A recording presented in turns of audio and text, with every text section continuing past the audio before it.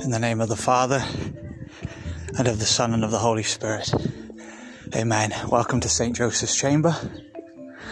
And I'd just like to offer a few thoughts on words that are spoken by the Apostle Paul at the beginning of the book of Romans, where in chapter 1, very near the beginning, Paul talks about the gospel of God.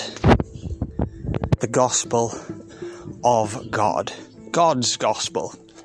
But it sounds more formal when it's translated the gospel of God.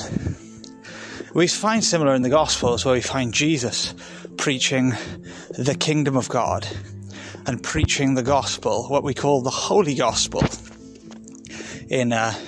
especially in the Eastern Catholic traditions. The Holy Gospel. It's a holy gospel.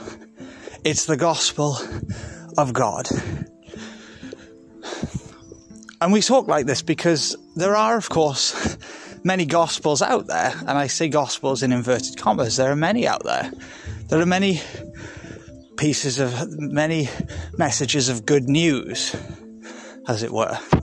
Many gospels, many proclamations, many messages through the media, through friends, through family members, through school, through university, through celebrities, through the news, and so on, and so on, and through all the different religions as well, and different worldviews that are on offer today, and the different movements that are often against each other.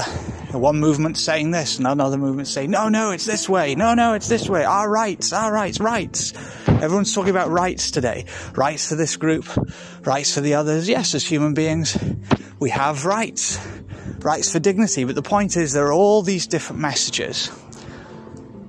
And where do we turn in all of this? And what are we to think of all of this? Well, all of these different messages and different gospels, I say in inverted commas, they all have something to teach us, and it's important that we pay attention, of course, and glean from all of these messages the good that's in them. That's important. That's a very important Catholic idea. But there is only one holy gospel. There is only one gospel of God. There is only one gospel that Jesus Christ proclaimed. And how do we know which is the gospel of God? How are we to know? Well, we are to apply the same test that the Apostle Paul applied to his own message when he says in the book of Galatians, I wanted to check whether or not I had run in vain. I wanted to check this because I've been preaching a gospel, the Apostle Paul says, and I just want to check that the revelation that's been revealed to me and the gospel that's been revealed to me and the message that's been revealed to me is true. I just want to check this. So what does Paul do? He goes to the apostles. He goes to the one holy Catholic and Apostolic Church, and he goes to the pillars of that church. He goes to Peter. He goes to James. He goes to John, the apostles, whom he's never met before. And he lays out before them his message. He lays out before them his gospel, and he says, tell me what you think of it. And had they said, well, it's not quite true. It's got good aspects to it, Paul, but I'm afraid you need to be corrected by our authority, and I'm afraid you need to be corrected by our message. Then the Apostle Paul would have submitted. But that didn't need to happen, because as it happened, he shared his message with them. And they said, Paul, everything you say is true. Everything you say is in total accord with what the Holy Catholic Church proclaims. And with what we, as bishops of the church, proclaim. You are on our side, Paul.